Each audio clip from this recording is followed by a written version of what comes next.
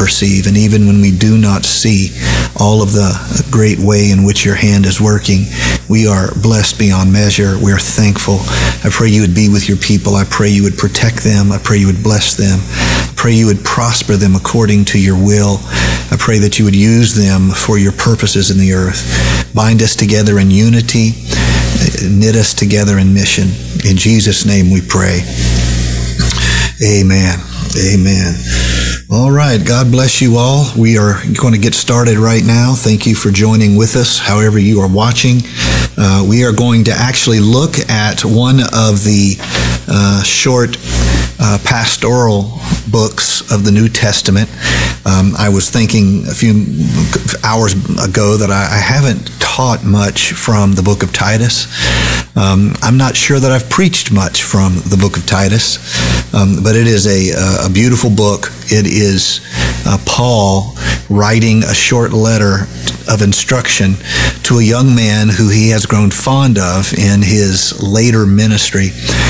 Titus, as near as we can tell, went on Paul's third missionary journey with him after his first Roman imprisonment. And Paul left him there in Crete to start a work, and we'll look at it together. For a title, let me entitle this simply Making Doctrine Beautiful.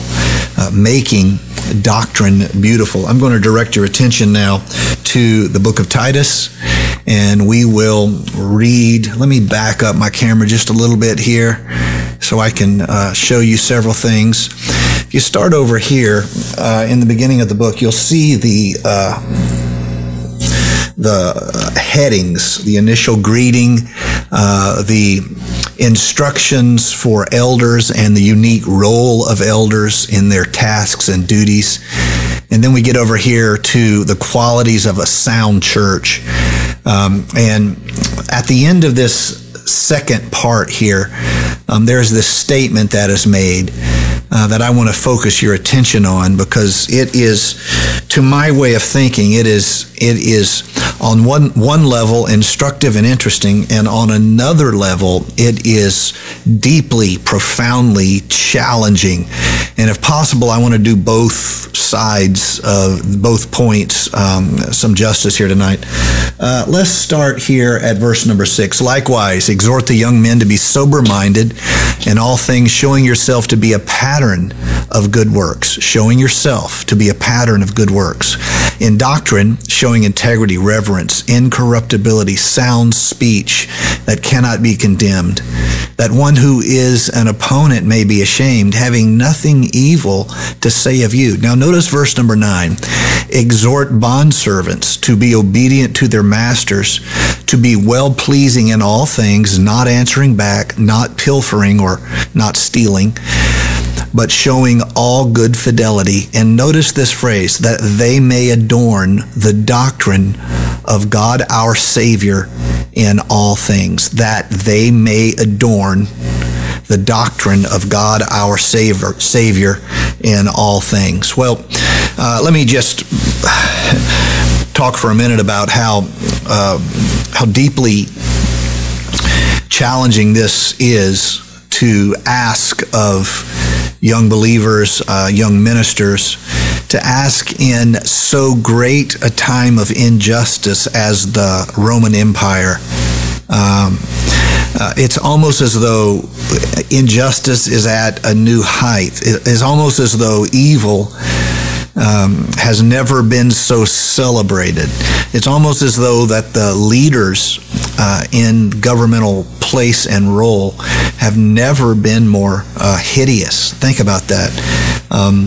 Nero is going to put Peter to death. He's going to put Paul to death. And these are Nero's years. And this is the world. This is the ugly, unjust, painful world in which this letter is written. And the Apostle Paul makes the statement that individuals have an opportunity to, in some way, make the doctrine beautiful, to make the doctrine beautiful. I don't know how that felt to them. I sincerely don't know how it felt to them. To me, I can immediately imagine many ways in which it feels very, very challenging, but we'll get into that. To make something beautiful is an idea that most anyone can appreciate. I think it probably is more the women folk among us who make things beautiful. I know that can be dangerous to try to group by male or female, and I know it's not just women, but in my world, it was my mother who took care to light a candle over a simple dinner. It was not my father. It was my mother who looked at things and thought we could do this and that, and if we painted this, that would be better. I know that's not the case in every family, and I know many of our men are quite aesthetically talented.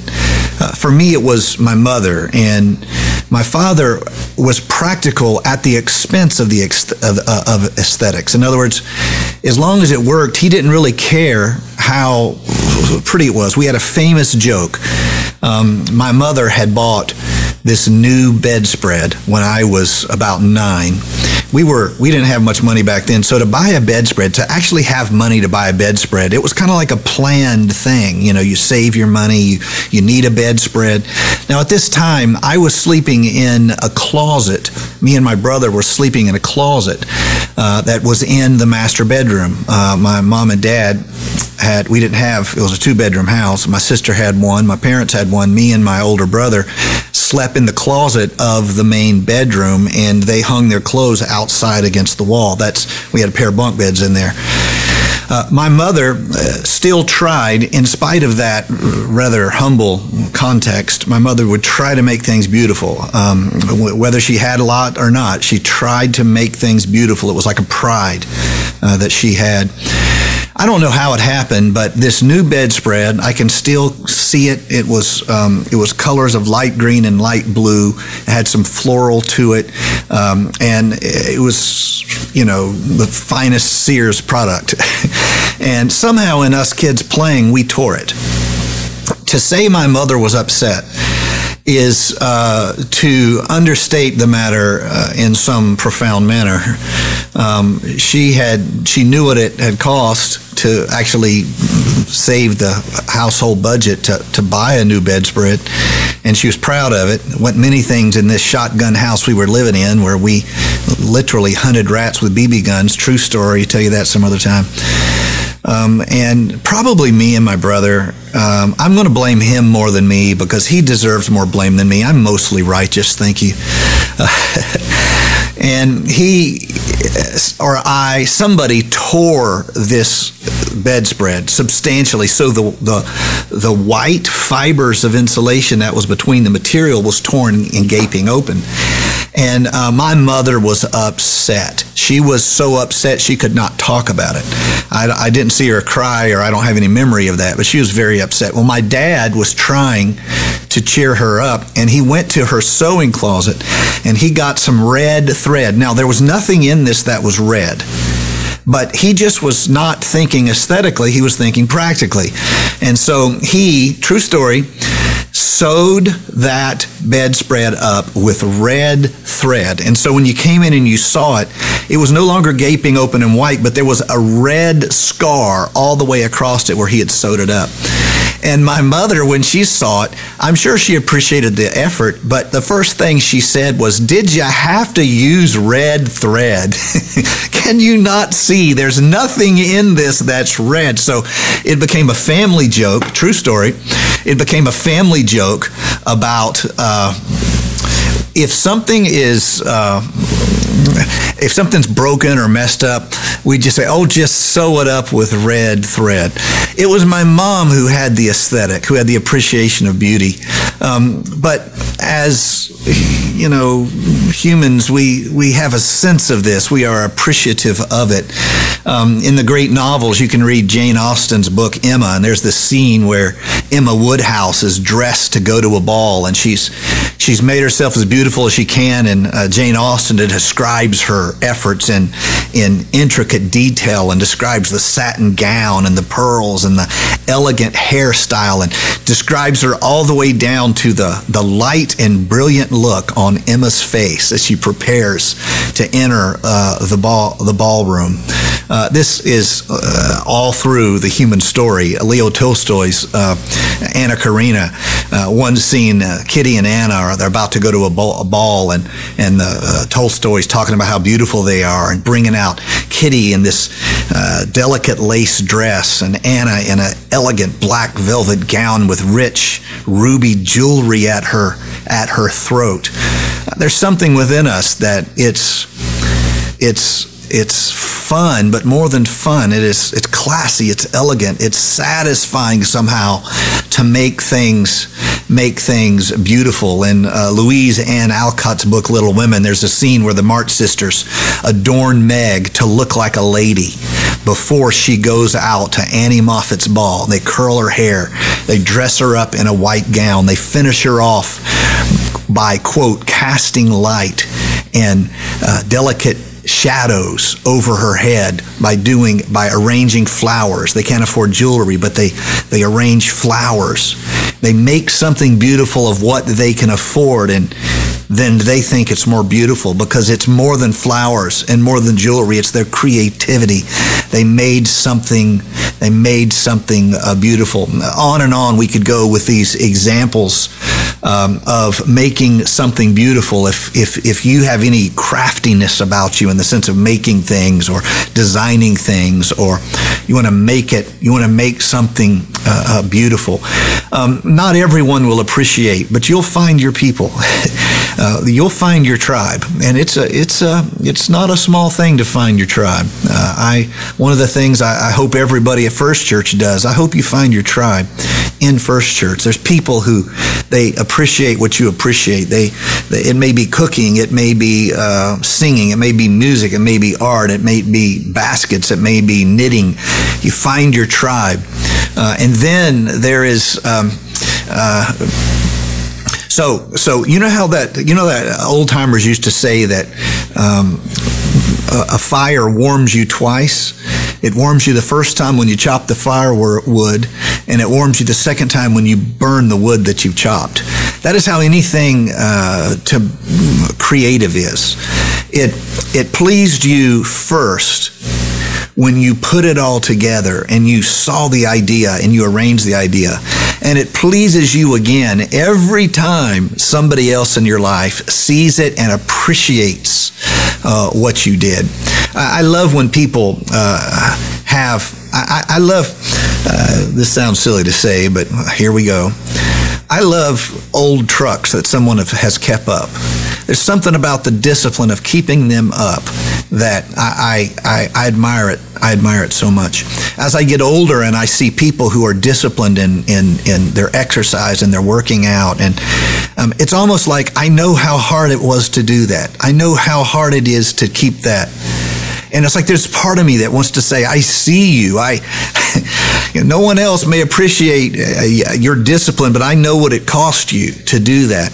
To make something beautiful is, I think, part of what it means to be human. And one of the original, and here, this is interesting, one of the original duties given to Adam and Eve were to keep a garden that God had given to them beautiful.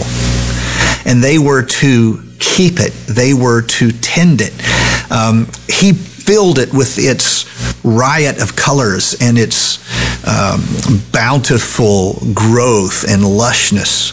But they could bring order to it. They could make it beautiful. So it is with any garden that any of you who are gardeners. I have a tiny bit of a gardener in me. Not enough to celebrate, but a tiny bit.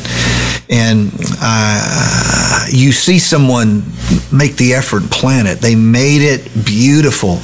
And there's something I think deeply satisfying, not just intellectually, not just emotionally, but like to even our creative purpose. I mean, even Adam and Eve had an original calling or a potential upon them to tend, to care, to bring order to a garden that, though beautiful, still had to be brought to a fruitful and productive order. And here we read in Titus where, quite to our surprise, there is this statement where the apostle appeals to bondservants, not just everyone. He appeals to bondservants. Look here, verse number 9. Exhort bondservants to be obedient to their masters, to be well-pleasing in all things, not talking back, not looking for ways to steal from them, but showing good fidelity. And then this statement, that they may adorn the doctrine of God our Savior in all things. Now, let's, before we go any further, let's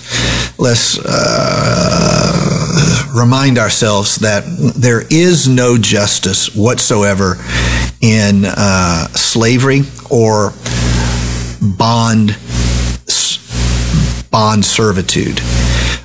Now, to be historically fair, I know not everyone's interested in that, but to be historically fair, there were ranges of this servant, bondservant, slave in the Roman Empire. I will not say any of them are just, and none of them are a way to organize the world. All of them are in some manner unjust, and all of them are in some manner an inappropriate method of organizing society. I will defend it in no shape or form whatsoever. To be historically fair, we would have to appreciate that the unique, the worst image of slavery is what was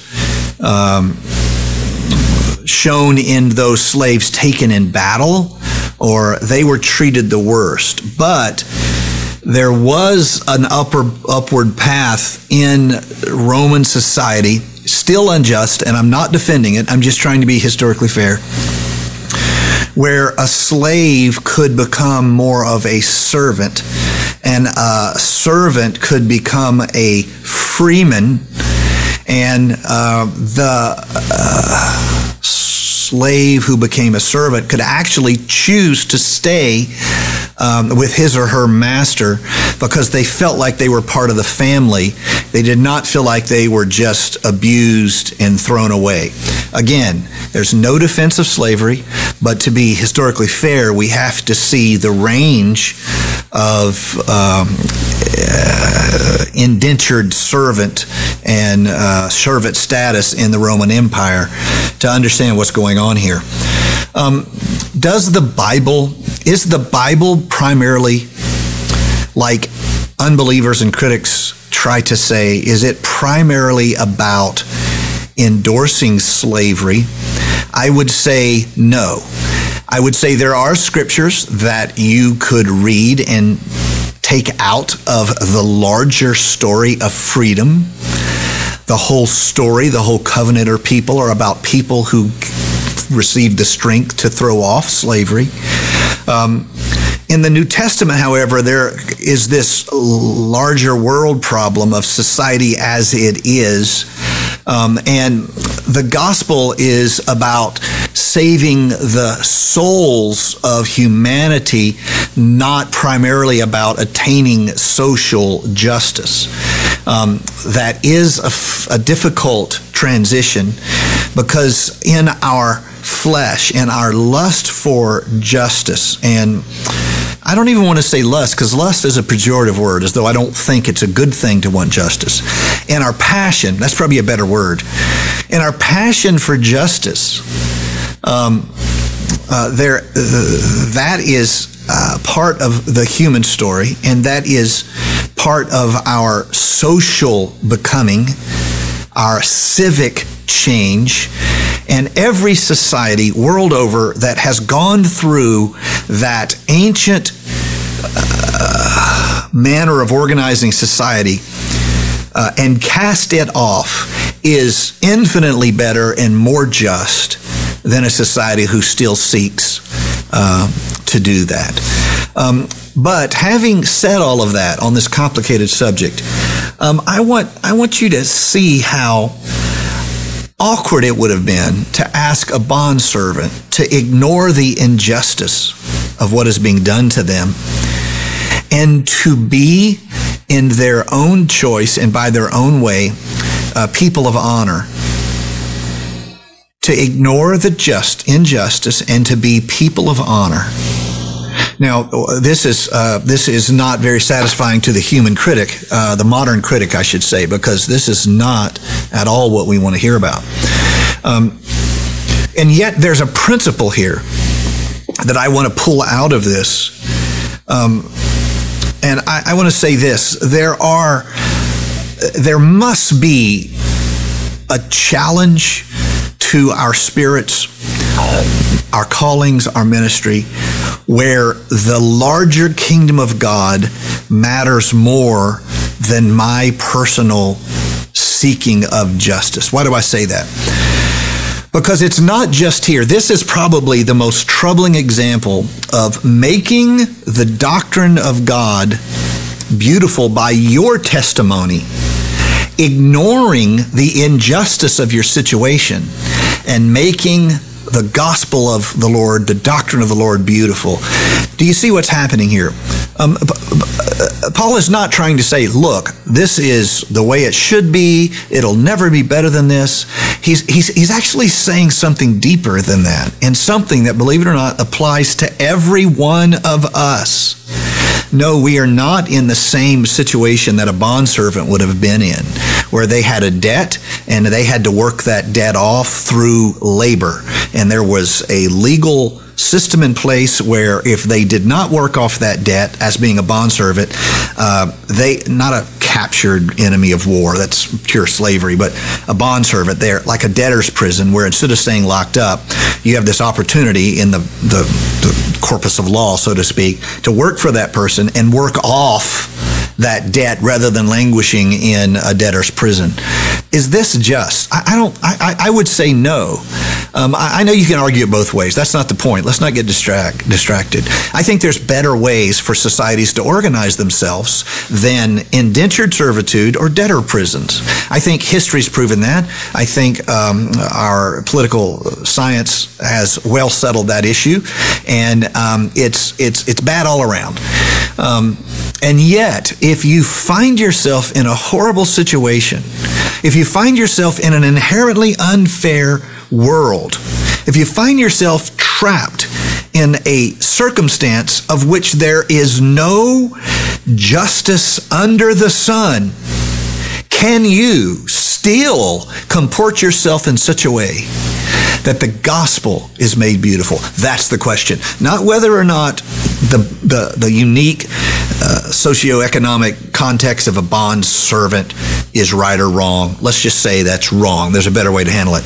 It's not about whether or not the Roman Empire is just. I mean, come on. I don't think anybody is going to promote that. Rome had more slaves in it than free people. I mean, come on. If you set aside all of these things that not only you're welcome to have an opinion about, but you have no control over, those generations have passed. That empire has fallen, you see.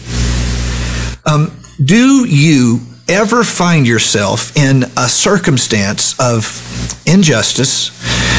Someone, some context, somebody is being unfair to you, and you ask yourself this question: in spite of my opinion of Roman justice, in spite of my opinion of labor law and debt law in my society, is it possible for me to carry myself in such a way that I make the doctrine of God beautiful? That's the central issue right there. Not the justice of the Roman Empire. Let's agree, it was a hot mess. Not the civil justice of ancient debt law. I mean, come on, really? All the way up to Victorian England, we had that messed up, and it was just a nightmare. I mean, you understand what I'm saying? Setting aside all the things you can't control, none of these bondservants could overthrow the Roman Empire. None of them could overthrow the law, the doctrine of law that had been established, whereby debtors' court was adjudicated through a bond servitude. None of them had any control over that. Make the list of things they can't control. And my friend, my brother, my sister, it's longer than your arm. And here's the question. In spite of all this stuff you can't control, is it possible that you could comport yourself in such a manner, you could walk in such a way, talk in such a way, that you could make beautiful the doctrine of God? Here is the astonishing thing that I often see. We live in much gentler times, and I'm thankful for that. We are blessed with more freedom than anyone in the Roman Empire other than the extreme elites ever knew. We have help in social programs, as we should. We're a rich society. Don't be so greedy that you don't want to help somebody. We should be able to help. We're a very wealthy society. We can drop $10 billion on a military ship. And I mean, come on. These things are good for the most part. Sure, there's excesses. That's not the point. If you want to see what a society looks like that doesn't have any of that, go to the third world and you'll see children living in the dump. I mean, literally eating food out of the dump so they can live. We should do all those things. We have it better in many ways than all of these individuals who served God in unjust situations. And Paul, in spite of the injustice, in spite of the pain, Paul asks them to carry this, to think about this, to consider this. Can you, in spite of the injustice, the pain, the awkwardness, can you live your life in such a way that you make the doctrine of God beautiful? Now, here's the challenging thing to me. It makes me want to, I think back at things I've said and attitudes I've indulged in, and I want to repent, because we can have so much more than these people ever had. So much less pain, so much less agony, so much less injustice. And we can make the doctrine of God ugly by having bad attitudes, by having contentious spirits, by having critical minds, hearts, mouths, by being gossipers. We can make the doctrine of God ugly. If you can make something beautiful by adorning it, you can make it ugly by disregarding, damaging, destroying, harming, twisting, wrinkling. You get the idea. We have an opportunity to make beautiful the doctrine of God. How then do we do that? Well, here is some examples that the Apostle Paul gave, not to us spoiled modern people with all that we have. There's not an emergency room in this city that will refuse you or your family. Well, not that I know of. They will care for you. They may fight you later over money, but they will care. We live in much gentler times. And all you have to do is go on Facebook and you'll see some Christian making the doctrine of God an ugly thing. Isn't that amazing? Paul had the audacity to ask these people living as indentured servants because of debts they owed. He said, you don't forget, you can make beautiful the doctrine of God. And of course, the converse must be then true, right? You could make it ugly. How much more should we be willing to make beautiful the doctrine of the Lord? Instruction given to the various individuals here in the book of Titus. We're told to be obedient to those who have proper authority over us, to treat them as we would Christ, not with, and this is all from, you can find a corollary passage here in Ephesians 6, not with eye service, not as men pleasers, but as bondservants of Christ. In other words, forget about owing that person. Think about what you owe to the Lord Jesus Christ. Whatever you do, this is Colossians 3, do it heartily as unto the Lord and not to men. And here's Colossians 3, the next verse. Knowing that from the Lord you will receive the reward of your inheritance, for you serve the Lord Jesus Christ. So, sincere, earnest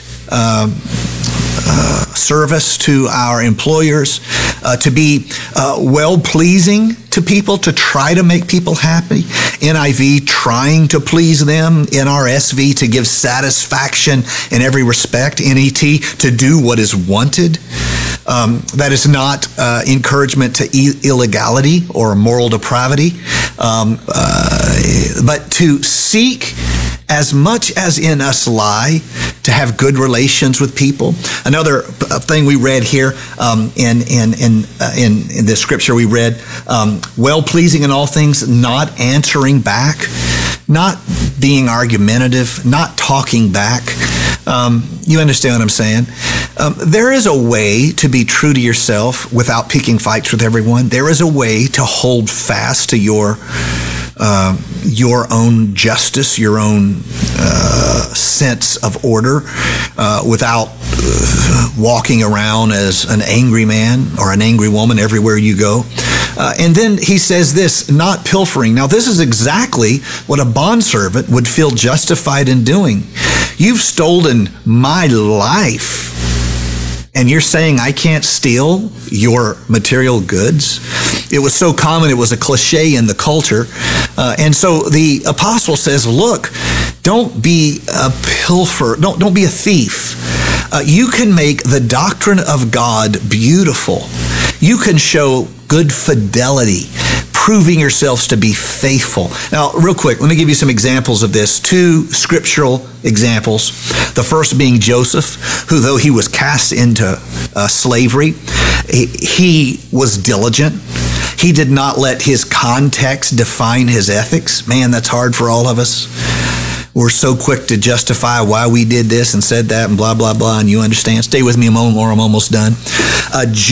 Joseph was elevated because he kept fidelity to the Lord. And by serving the Lord, he was faithful to his master. He demonstrated that until he was elevated even by Pharaoh. And he made beautiful the story of the Hebrew children. He made beautiful the covenant promise of the patriarchs through his testimony. The second one is Daniel. Daniel is a captive, and it's worse than that. He's actually a eunuch. You talk about things that it would be easy to be bitter about. He is denied all that is entailed and associated with that, whether family or just living. He is denied that, and he is made to serve. And he decides, in spite of this, he's going to do good things. Is it easy? No. Is it hard? Yes. Is it crazy hard? Absolutely. Is it so hard that even now I struggle? Yes. And I'm the one teaching. This, however, is a great challenge to all of us. How am I reflecting the truth I celebrate, the doctrine I share, the promise I live? How am I living it out? Am I making it beautiful, or am I making it ugly? There are so many ways in which we make it ugly.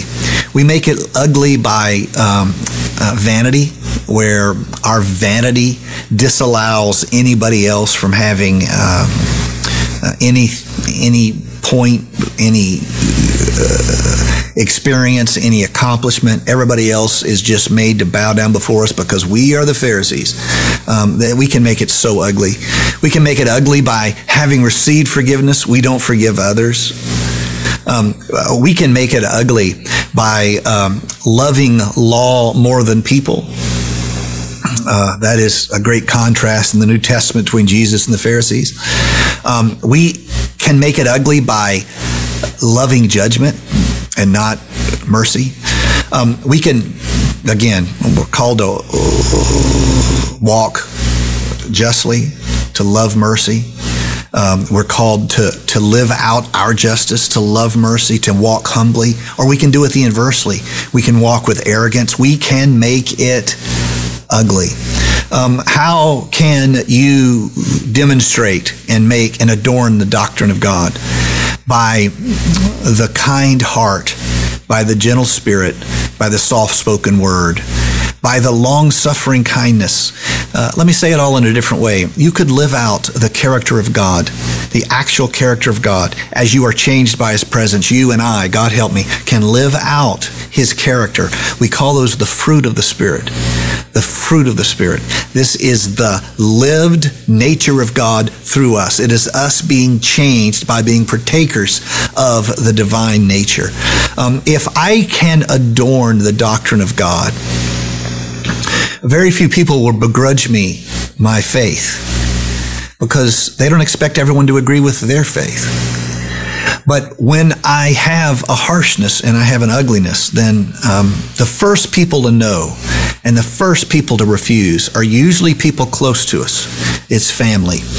How are you doing adorning the doctrine you believe to your family? I want to encourage you that if Paul, and I'm almost done, if Paul could have the audacity to ask bondservants to live this way and make beautiful the doctrine of God, in spite of the injustice they're living with, how much more should we take it on ourselves? And here is the kicker. This is the kicker. This is an astonishing truth. We know from New Testament language in the writings of Paul that some of these bondservants won their masters to God. We know it from passages in the Apostle Paul. Some of these people did not just read it and move on.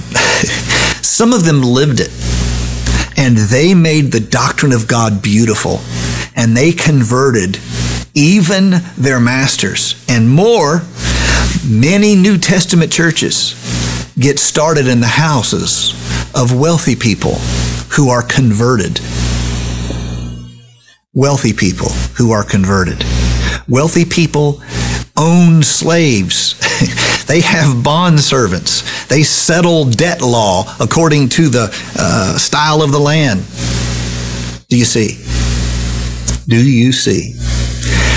I want to, if the Lord will help me, I'm going to live my life where I adorn the gospel of Jesus Christ. Let's pray together. Lord Jesus, it's such a humbling thing to think that our lives influence the beliefs that other people have about us. It's so humbling to think that we can get it wrong and live in a way that embarrasses you, brings a shame upon the gospel.